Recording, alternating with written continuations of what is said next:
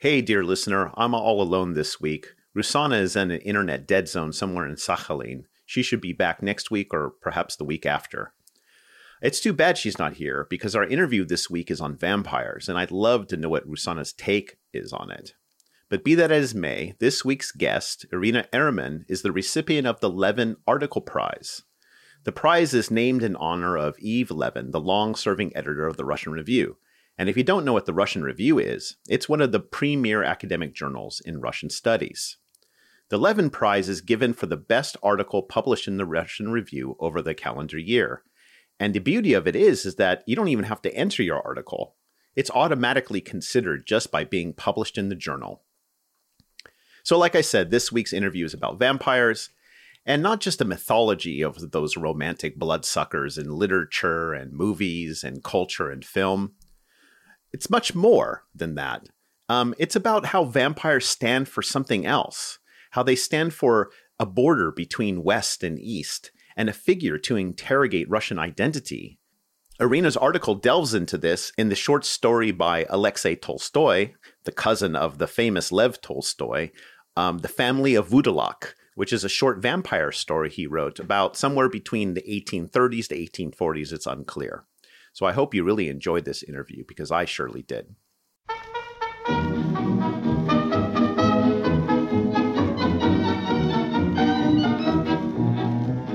Как-то вечерком с Милой шли вдвоем, а фонарики горели, и при виде их на момент притих, и сердца наши замляли. Hello and welcome to the SRB podcast. I'm your host, Sean Guillory. The SRB podcast is sponsored by the Center for Russian, East European, and Eurasian Studies at the University of Pittsburgh and members of the SRB Table of Ranks who give monthly contributions from anywhere between $5 to $25. And if you'd like to support the podcast, go to my Patreon page at patreon.com/Sean's Russia blog, or to the SRB podcast and hit that Patreon button and join the Table of Ranks. So our guest today is Irina Eremen. She's an assistant professor of Russian studies and the director of the Russian studies program at the College of Charleston, and her research focuses on marginality, performativity, and monstrosity in 19th and 20th century Russian literature. She's the author of a number of articles on Fyodor Dostoevsky and Vasily Rezanov. And her most recent article, which we'll talk about today, is entitled Nation and Vampiric Narration in Alexei Tolstoy's The Family of the Vudalak, which was published in the January 2020 issue of Russian Review, and like I said in the introduction, the recipient of the Levin Prize for the best article published in the Russian Review. You can find a link to this article, in case you're interested in reading it, at the SRB podcast website, so just check it out there. So here's Irina Eremen.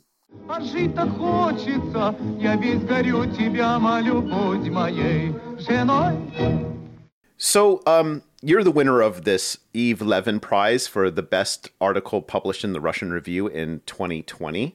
And the article is entitled Nation and Vampiric Narration in Alexei Tolstoy's The Family of Vudalak. And I'm sure the vampire angle worked in your favor. I can't imagine it not. But just to start this conversation, can you tell me who was Alexei Tolstoy? Well, Alexei Konstantinovich Tolstoy, I kind of refer to him sometimes as the other Tolstoy, because he was a second cousin of Lev Tolstoy, of course, the author of War and Peace, and we also have another author by the name of Alexei Tolstoy, Alexei Nikolaevich, who's a 20th century, of course, the author of Aelita, among other works. But Alexei Konstantinovich Tolstoy, he is older than both of them. So he was born in 1817 and he passed away in 1875. He was an exceptionally well-educated, widely traveled young man, and also a childhood companion of the future Tsar Alexander II. So he's obviously from the Tolstoy family, a very prominent family. But his parents divorced when he was extremely young, and then neither one of them showed any particular interest in raising him. And so he came under the influence of his uncle, Antoni Pogorelski, who was a well-regarded romantic writer. And so this is the man that shaped the young Alexei Konstantinovich Tolstoy and really helped to inspire his interest in literature, as well as particularly his interest in the Gothic and the Gothic Romantic.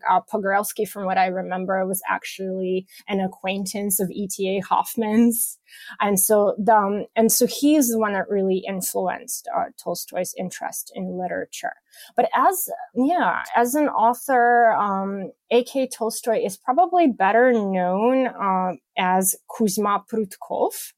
And so this was a collaborative pen name that he came up with together with the brothers Žemčužníkov in the 1850s. And so they published a bunch of satires under this name. And he also published some really well-regarded historical dramas and a historical novel. And so he's actually much better known, if he's known at all, of all the famous Tolstoys. Of course, it's a little bit difficult to stand out, but he's a little bit better known for these works of the 1850s, 1860s.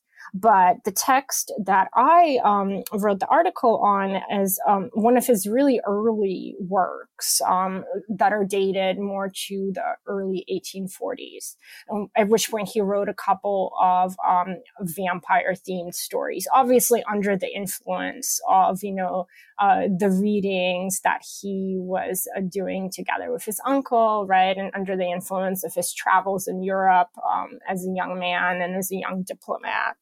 And so he published one of these stories, and it was in Russian. It was called Upyr, which is the Slavic word for vampire. This was published in 1841, and he published it under a pseudonym, and so no one really knew it was him. It was under the pen name of Krasnogorsky, because this was kind of his first foray into the literary scene, and he wanted to test the waters. And so unfortunately, the test of the waters didn't come out as well as he had hoped.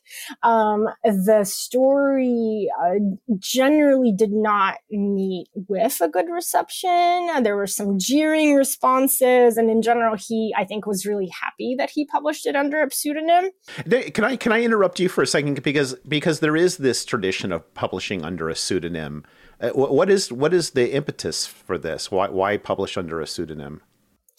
Well, I mean, I think in his particular case, he is a young diplomat. He has a diplomatic post. He is, from a very highly placed aristocratic family. And so I think sometimes, right, these are just kind of ways in which authors distance their literary persona from, their aristocratic persona. But in other ways, this is also part of, a romantic and Gothic literary tradition, right? To where there would be all sorts of mystifications that sometimes accompany publication. So for example, one of the texts that Tolstoy obviously read and was obviously influenced by was Prosper Mérimée text La Guzla, which Mérimée published pretending that this was a collection of Serbian folk tales that have been collected by this Serbian bard, right? And so there is a certain amount of mystification that sometimes goes into, Gothic texts in particular. And so, in terms of his personal motivation, I think also as a young writer, there was maybe just some interest in having a little bit of privacy as he made his first foray into the literary scene. And so no one knew that it was him. And so a lot of the reception was not great. But Belinsky actually wrote a very brief review of the text in which he said, this text demonstrates the signs of a still youthful, right? So he's being nice here, but a nonetheless remarkable talent. And so he said that there was a lot of future promise, but, he still needed to do a little bit of work. And so, after this reception, which Tolstoy was not very happy with, he ended up not publishing the story that my article is actually focused on. So the family of de Voerdelak, which was written at about the same time. So this is something like the very late 1830s or the early 1840s. And he never published it during his lifetime. And he switched actually to a different genre once he starts publishing again in the 1850s and 1860s. So Do you have a sense of like, because it sounds like the fact that the first story, since it didn't get, make any big splash and he was kind of, not really recognized. Do you have a sense of the impact it had on him as, personally? Did the fact that he didn't publish the story, or it wasn't published until after his death, do you have any sense of how that review or the lack thereof impact him? Well, one of the things about him is we actually have a really meager archive for A.K. Tolstoy, and we have so few resources, particularly primary resources, to draw on to really suss out the details of his personal correspondence very often. And so, some of the conclusions I draw are more, just from the fact that he never published The Family of de Voerdelak, for example, right? That he kind of switches genres. And so I think that testifies obviously to, his disappointment at the flop of the first story, Upir. But yes, with him, we have significantly fewer sources to draw on generally to get more details about his private life. So tell me what this story, The Family of Voerdelak, is all about. Well, it's hard to know where to start with this one because, first of all, it has a lot of really striking plot elements. For instance, the conclusion of the story, it features this French nobleman being chased out of a Serbian village by a throng of vampires. And so he's retreating from this vampire army of villagers that are chasing him. And at one point, this vampire mother takes her vampire baby and throws it at him. Okay. And it's just such a shocking, incredible scene. So it's kind of like the child catapult, right? That is being used in warfare. And so this vampire baby latches onto the neck of his horse. And so the story is really striking, has really striking images like this one in the conclusion, kind of, ridiculous in a way, but also really cinematic. Which probably explains why there have been at least two very loose film adaptations, yes, of the text, one Russian and one Italian, from what I can remember. But but the story, just the general plot line is that there is a frame narrative where there's a group of people that are gathered in Vienna in 1815. So during the Congress of Vienna, which concluded the Napoleonic Wars, and so they have a storytelling competition in which this one French aristocrat decides to participate, and so his name is Marquis d'Urfé, and so he tells a story of a time when he was young. So in 1759, when he traveled through Eastern Europe, and so he describes this encounter with a Serbian village in which, right, this wave of vampire attacks begins. And so that's the basic plot, but there's so many really interesting details in it. So besides the roving vampire army and flying vampire babies, which honestly that got me. What was it about this story that drew you to write something about it? So what I was really struck with when I started looking at it was the specificity of the dates and the locations. And why? Because I was teaching a vampire class at the time when I first came across this story. And so I knew these dates as being particularly significant already from my previous research into kind of the vampire history, right? And so first of all, in 1815, you have this kind of, you have the end of the Napoleonic Wars, and you have this entry of Russia in a big way as a player on the world stage after the defeat of Napoleon, right? And you also have Russian soldiers in Europe in mass at this point, right? And so in the story, there's even this line that Tolstoy inserts into it. The victorious Russian soldiers were anxiously awaiting their return to their abandoned homes, right? Because they had to pursue Napoleon into Europe. And so this is a significant date in European history, in Russian history, and this is actually the very first line of the family of the Vordelak, which is a little bit strange to see in a vampire story. For a couple of reasons, right? Generally speaking, Gothic fiction does not like specific dates. It tends to prefer this kind of a far away, mysterious place, right? And so it doesn't really do specific historical dating. For instance, Congress of Vienna is taking place. And then the second date, which is when the Marquis d'Urfé, the narrator, says he had this encounter in the Serbian village. So 1759 is also really a significant time in the history of vampire folklore, of vampire mythology, because this was a time when Western Europe became really enthralled with the figure of the Eastern European vampire. And so it told me two things about Tolstoy's story right away. One, with the Congress of Vienna opening, he appears to be very interested in the interaction between Russia and Western Europe.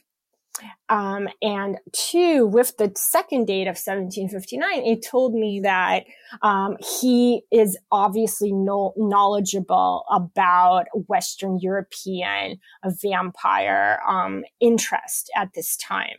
And that supposition proves to be true very quickly, because once we read into the story, he actually has direct quotes from a really famous 18th century treatise that is written by Dom Augustin Calmet, that was basically a compilation of all of these various vampire stories from the late 17th and early 18th century, which is called the Treatise on the Vampires of Hungary and the surrounding regions. And so Tolstoy actually has direct quotes from the treatise and kind of calls it out by name. And so it tells me that his story is very self-conscious about these particular dates and about this particular cultural context of East versus West vampire mythology.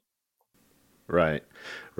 Yeah, it's clear, and I've seen this in other places, the vampire, playing a very metaphorical role in many cases, and a lot of your article is about that. But first, where does what are the origins of the vampire folklore in Slavic culture, and how did it kind of bleed into, Europe? As with folklore, it's often very difficult to trace some kind of a specific origin point, right? Because of course, these are oral traditions, not written down for centuries. So we do have a little bit of a written record. So from the first time we really see the term upyr, which is the Slavic term for vampire, it appears in an Old Russian manuscript in 1047 AD, for example. And so in that manuscript, a Russian prince is described as an upyr for his activities. Right? And so this is way before Dracula, of course, right? And so we do know that, there's even a written reference to the term that goes back to the 11th century. And then we know that there's a lot of oral folklore as well. So for instance, the famous folklorist Alexander Afanasyev, who collected so many Russian folk tales in the 19th century during that general 19th century craze for collecting national folklores. And so he published in 1869 a book called Poetic Views of the Slavs Regarding Nature. And in it, he actually has a really lengthy discussion of vampire beliefs and even a definition of vampires. So while it is difficult to pinpoint a specific kind of origin point, we do know that there's certainly a presence and a history of vampire-related folklore and belief in Slavic culture, and this would include, of course, Russian culture, Serbian, right, other parts of Eastern and Southeastern Europe. But at the same time, I think it's important to note that vampire beliefs are not exclusive to Slavic cultures. And actually, most nations will have some kind of a vampire figure. Many cultures will have vampire type figures. And so you see them in Asia, you see them in South America, and they just manifest in different ways.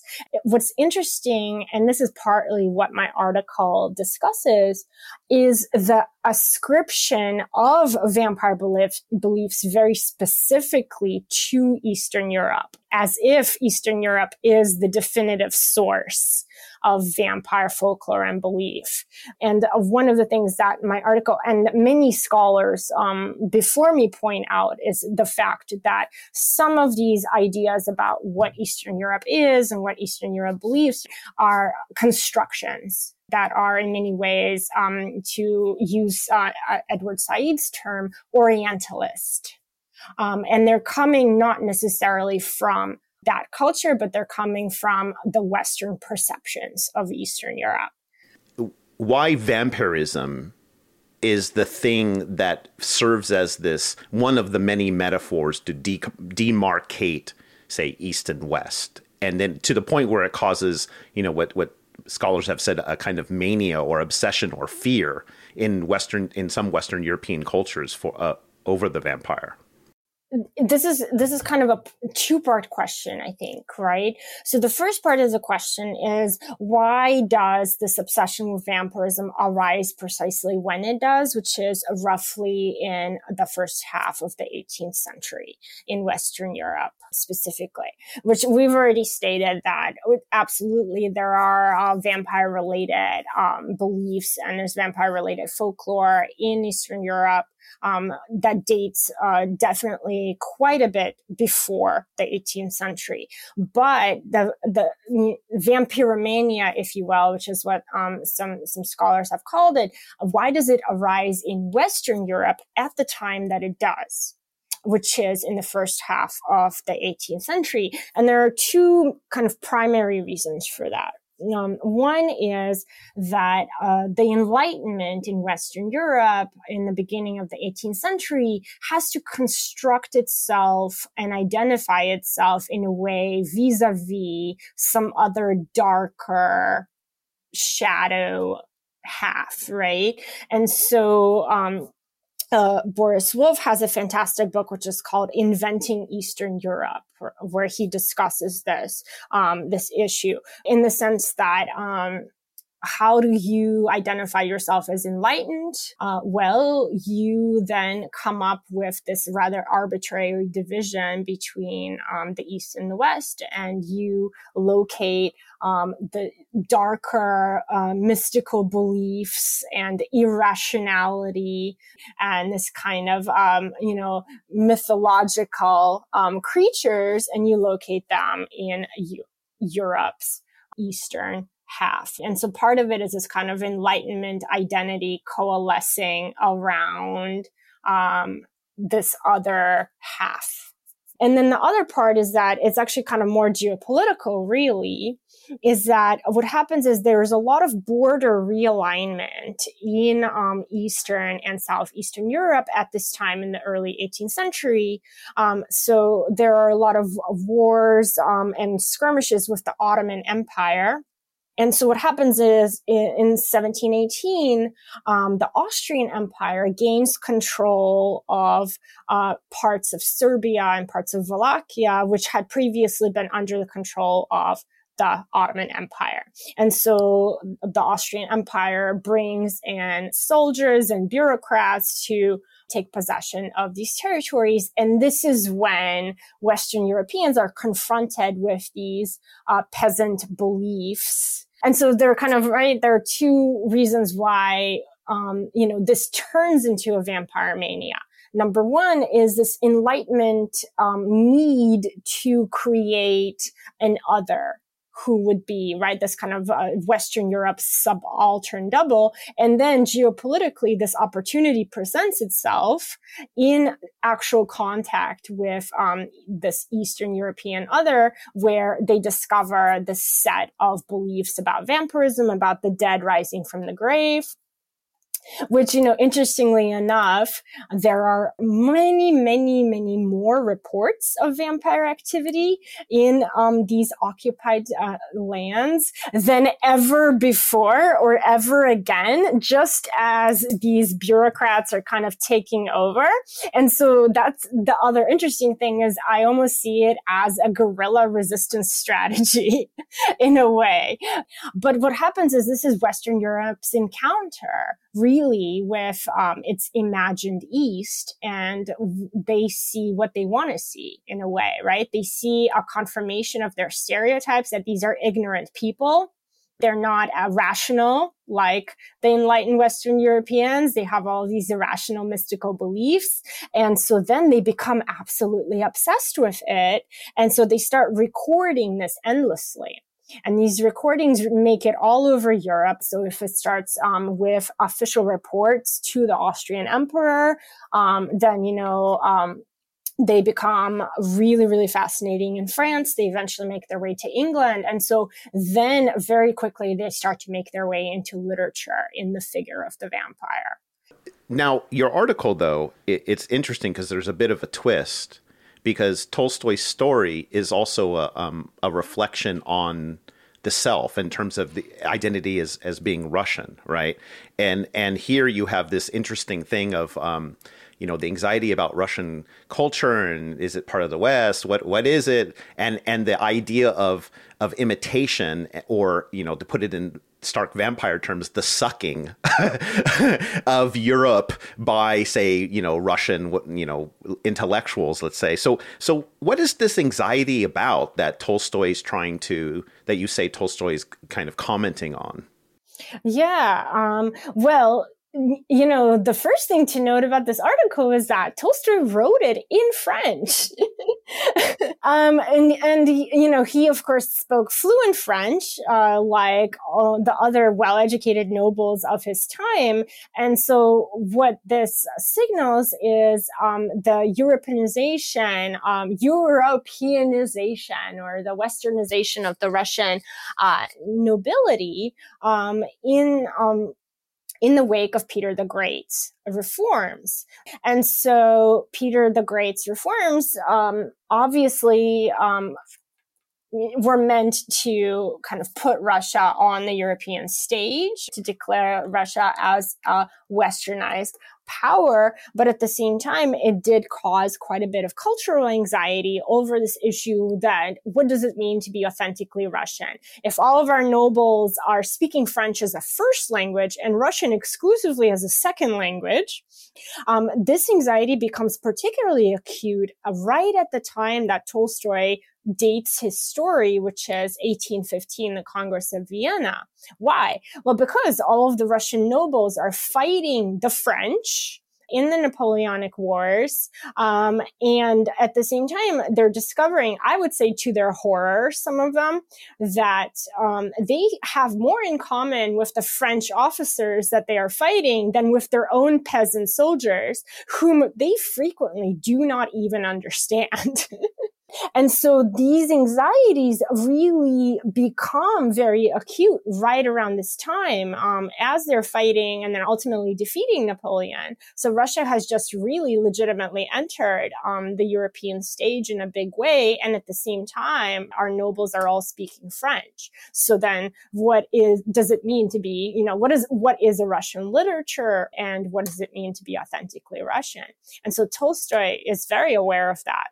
I also wonder, too, where, the defeat of Napoleon is also one of the first instances where you have a recognition or even the birth of a Russian nation, in the sense that, the lower classes are participating in this grand, war that's bringing some of them to Europe. And I wonder if the recognition of, say, the narod, or the power of the narod in this conflict by Russian nobilities also lends to that anxiety as well. As you said, that they don't see themselves in the people, the Russian people. They see themselves actually in the French. And I wonder if that also might contribute to, wow, what is the nation I'm going back to? Yes, absolutely. Absolutely. Right. Because so much, if we think of Chadaev or other philosophers of the 19th century, Alexei Khomyakov at one point said the Russian upper class is a colony of eclectic Europeans thrown into a country of savages. And so you're absolutely right. So there are a couple of issues here, right? And this is ultimately what ends up leading to our, Slavophile versus Westernizer philosophical split, is how do you solve this problem? So how do you search for this Russian identity? Do you embrace this Europeanization, this Westernization wholeheartedly, or do you then kind of try to find some pre-Westernized Russianness by connecting with the Narod in some way? So where does the vampire fit in all this? I mean, you have this really great line. I should have brought it up, but the circular nature, the fact that he wrote this in French and it's taken from a Slavic, folklore, which is brought to Europe through this European, quote unquote ethnography of Slavic cultures, and it's like this translation of a translation of a translation. So for Tolstoy in this story, how does it the figure of the vampire? How does it fit into this anxiety over Russia's identity? So, of course, there's the obvious way in which he's very clearly an excellent reader of literature and folklore that came before him. And so he's noticing that there is this fetishization of Eastern Europe that is happening, right? And so because he's actually quoting from some of these texts that are doing that, for example, Calmet's treatise on vampires. And so he's aware that, the Eastern Europe is being constructed in a way by the West as the location for these mythological creatures and as associated with them. But I think that he is also very sophisticated in the sense that I think he is making a connection between this accusation that Russia is simply imitating the West, or as you put it in one of your previous questions, right, kind of sucking culture out of the West because it is fundamentally empty. And so this is actually something that primarily French thinkers were writing about Russia in the 18th century. And so even as the philosophers were corresponding with Catherine the Great, they were still writing these things about Russia, about how it was fundamentally uncivilized, it was uncultured, and essentially kind of empty of culture without the infusion of Western culture that it was then receiving. And so when Chadaev, for example, the famous philosopher, restates some of these same issues in the 19th century, he, first of all, of course, does it in French. And second of all, he really is just restating some of the things that he had read in French philosophy of the 18th century. And so being an extremely well-educated man, I think Tolstoy is very aware of these discourses, of these discussions. And so I do think that he's very self-consciously playing with this issue of vampirism as an emptiness that sucks, whether life or culture imitates other cultures. And I think he's really groundbreaking in this sense because when Russian thinkers towards the end of the 19th century start to want to rethink this issue of Russian imitation of the West, to kind of think of it in a more positive way, they also start to fixate on this issue of emptiness. And particularly what I'm thinking of is the really famous 1880 Pushkin speech by Fyodor Dostoevsky, where he says, well, it's not this kind of, it's not a negative emptiness. It's not an issue. It is rather a universal receptivity. that allows Pushkin to take on the qualities to incarnate the genius of other nations. And Dostoevsky claims that this is something that Pushkin shares with the Russian narod, this ability to take in the genius of other nations. So he kind of tries to reconfigure this in a more positive way. I want to actually, while you were talking, it made me remember a quote from the Marquis de Custine in his Empire of the Tsar about that really does capture this issue of mimicry and imitation. And this is what he says, just so listeners have a sense of the rhetoric at the time about the emptiness or the imitation of Russia. Custine writes, "I do not reproach the Russians for being what they are. What I blame in them is their pretending to be what we are. They are still uncultivated. This state would at least allow room for hope, but I see them incessantly occupied with the desire of mimicking other nations, and this they do after the true manner of monkeys, caricaturing what they copy. They thus appear to me spoilt for the savage state, and yet wanting in the requisites of civilization, and the terrible words of Voltaire and Diderot, now forgotten in France, recur to my mind. The Russians have rotted before they have ripened." Wow. Yeah. Those are some strong words, but yes, absolutely. Thank you so much for quoting that, because this is exactly what Tolstoy is working with.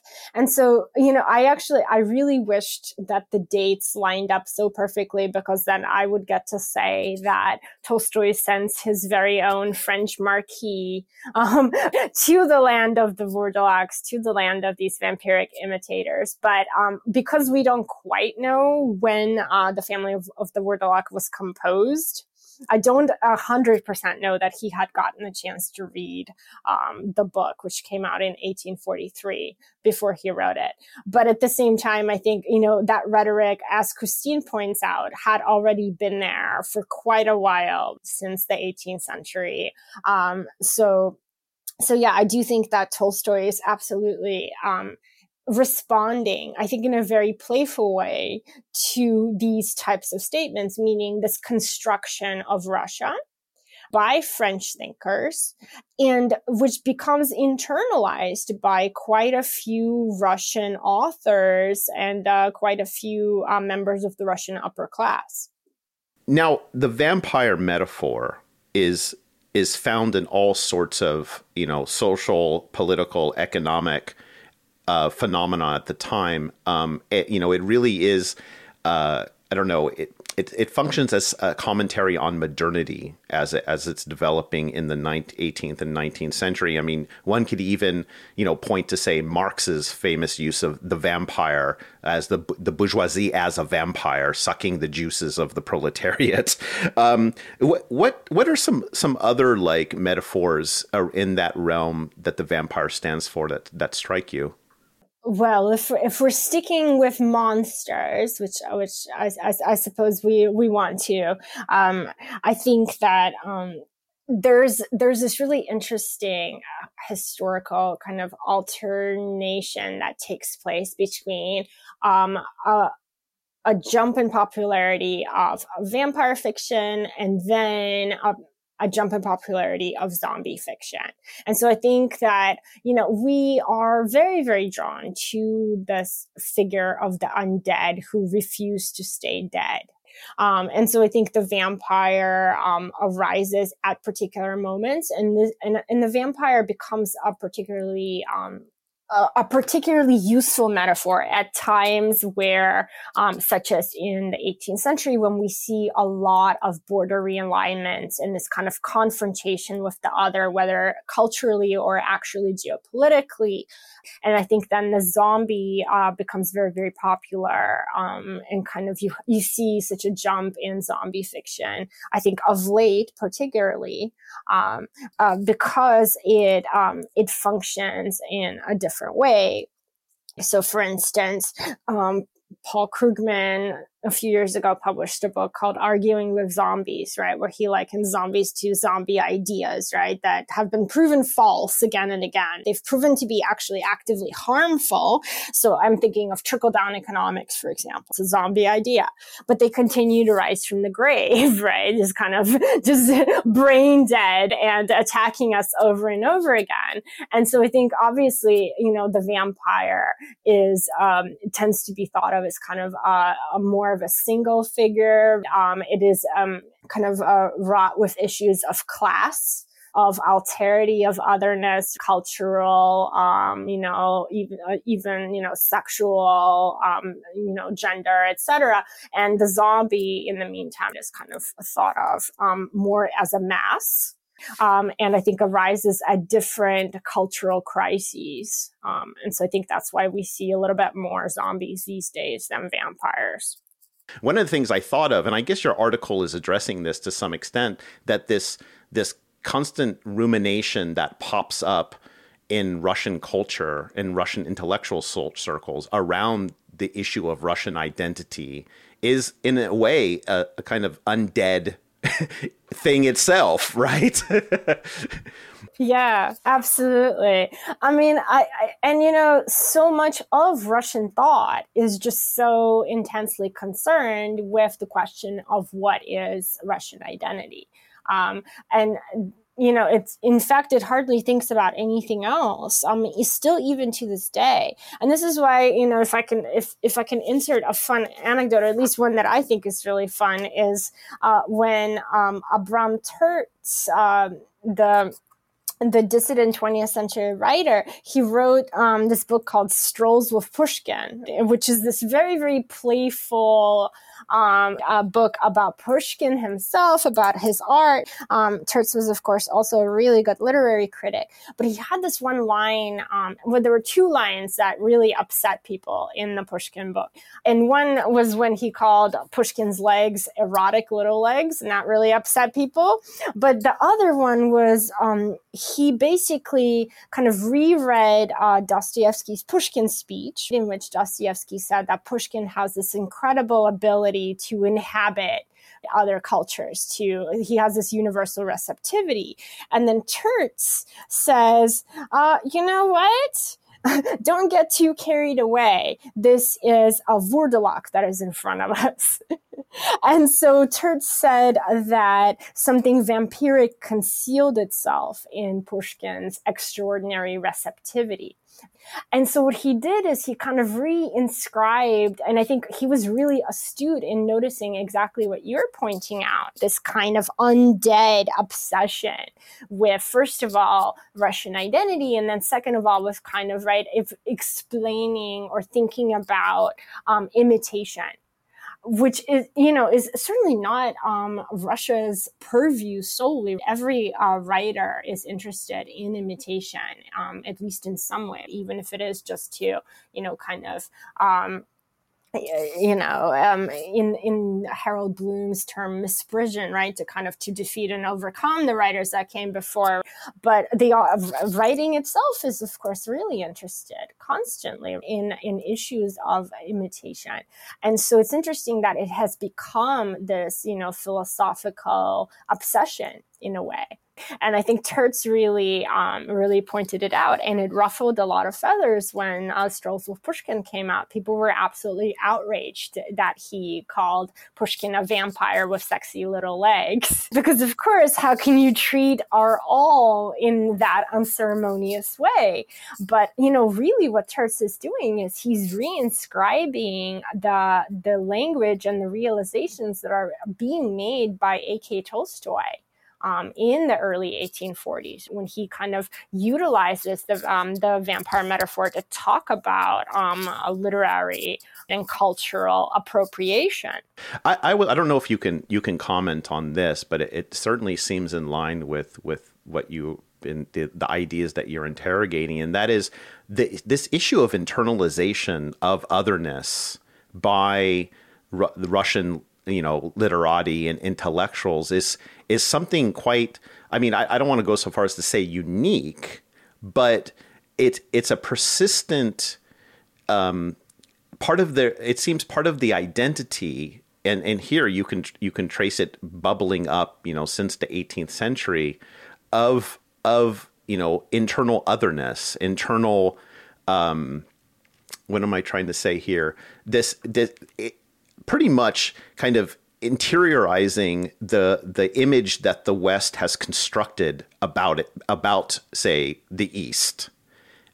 Mm-hmm. Well, I think I would probably be better off referencing scholars that have really spent a lot of time interrogating this issue. So, for instance, Boris Groys calls, Peter the Great's reforms an act of self-colonization. And Alexander Etkin, he refers to Russia's state as a state of internal colonization. And so they've certainly spent a lot more time researching this issue. And I'm in many ways just kind of standing right on the shoulders of their research when I'm referencing these things in the article. But yes, there is definitely, Russia appears to, part of this search for identity seems to be very much focused on this fact that Russia kind of sees itself as suspended between the East and the West, neither here nor there, kind of this eternal liminal space in a way. And it does seem to be uniquely susceptible in a way, I think, to Western constructions of itself. And also, too, that even the constructing a Russian identity that is in rejection of the West is still bound to an idea of the West, right? Even through its rejection, it can't escape that liminal space as much as it may try. Yeah, absolutely. And, I think, but here's where, in a way, Western Europe defines itself against this idea of the East. And so, right, we're always kind of inextricably connected in the way that we conceptualize ourselves to whatever it is we precisely want to define ourselves against. And so in that case, obviously for Russia, it is, Western Europe. And for Western Europe and, as you have that fantastic series on America and Russia, where there's this defining of ourselves vis-a-vis this very much constructed or imagined other. And finally, we've been talking about this article of yours, but I'm curious, where does it fit into your larger scholarship? Well, I would like to pursue this topic further, and I'm kind of in the process of researching, although right now I am my closer term project involves actually the work of Fyodor Dostoevsky. So I'm really interested in the issue of narrative performance. And so that one is going to be finished first. And this is actually my second project that this article is heralding in a way. So what I'm interested in is the fact that if there is this association in the Western European imagination of, vampirism in Eastern Europe, so then how do, specifically in my case, Russian writers, how do they interrogate the vampire theme? Because actually, while, yes, absolutely, there's Slavic folklore about vampires and there's folkloric beliefs, the types of vampires we see in 19th century literature, which is the first time that they really make it onto the scene, are hardly the figures of actual Slavic folklore. So, for instance, in Lermontov's Hero of Our Time, Pechurin says, "Oh, I really understand the vampire," and so he doesn't mean any vampire. He means the vampire, which is the story that was written by Polidori and that was published in 1819. Right, that was really a story about Byron. And so Pechurin, when he says, "I understand the vampire," right, he's not referring to the peasant crawling out of the grave in these kind of folkloric encounters. He's referring to the Byronic kind of vampiric hero. And so I'm interested in the way that Russian writers actually then take up this figure of the vampire very specifically from Western literature. And they do it very self-consciously in the way that Tolstoy does. And they kind of interrogate this cross-cultural appropriation and construction of Russia from the West. And so this is a project that I'd like to pursue moving forward. That was Irina Erman. Irina Erman is Assistant Professor of Russian Studies and the Director of the Russian Studies Program at the College of Charleston. And her research focuses on marginality, performativity, and monstrosity in 19th and 20th century Russian literature. And she's the author of a number of articles on Fyodor Dostoevsky and Vasily Rozanov. And her most recent article, which you just heard about, is entitled Nation and Vampiric Narration and Alexei Tolstoy's The Family of the Vudalakt, published in the January 2020 issue of Russian Review.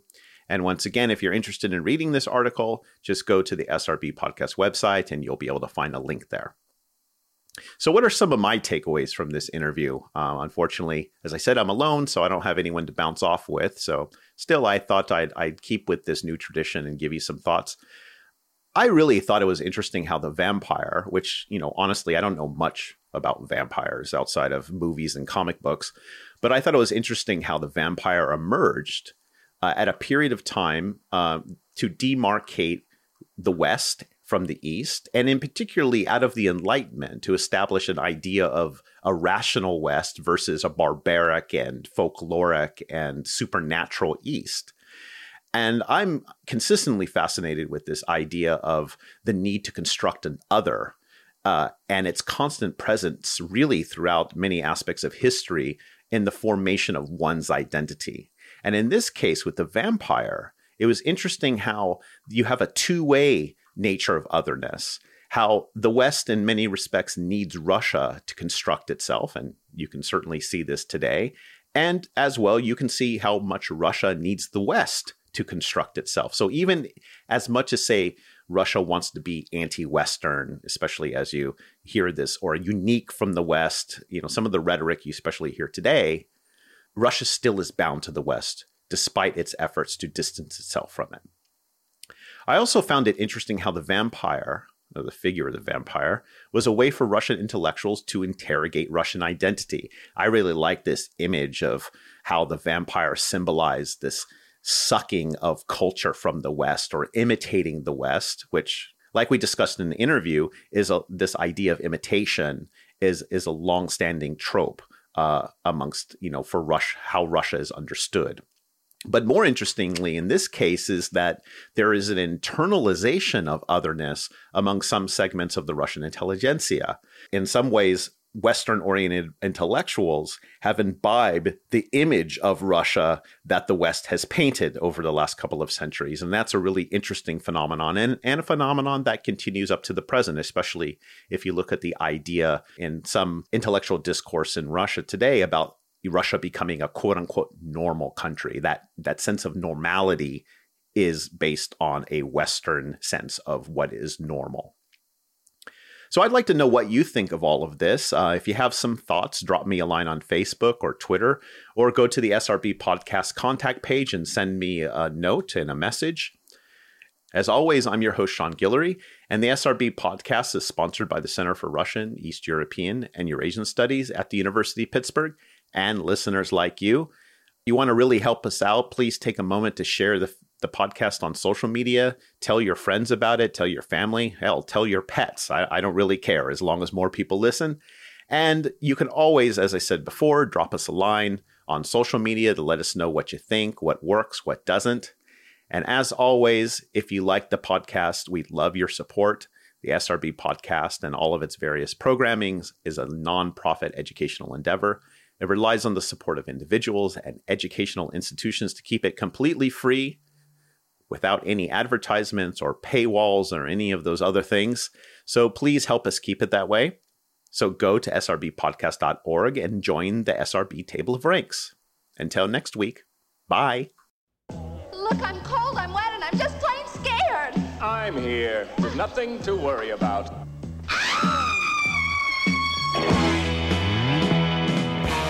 How'd you do, see you've met my faithful handyman. He's just a little brought down because when you knocked, he thought you were the candy man. Don't get strung up by the way I look. Don't judge a book by its cover. I'm not much of a man by the light of day, but by night I'm one hell of a lover. I'm just a sweet transvestite from transsexual Transylvania. Let me show you a rhyme and maybe play you a sign. You look like you're both pretty groovy. Or if you want something visual that's not too abysmal, we could take in an old Steve Reeves movie. I'm glad we caught you at home. Could we use your phone? We're both in a bit of a hurry. Right. We'll just say where we are, then go back to the car. We don't want to be any worry. Well, you got caught with a flat world. How about that? Well, babies, don't you panic. By the light of the night, it'll all seem alright. I'll get you a satanic mechanic. I'm just a sweet transvestite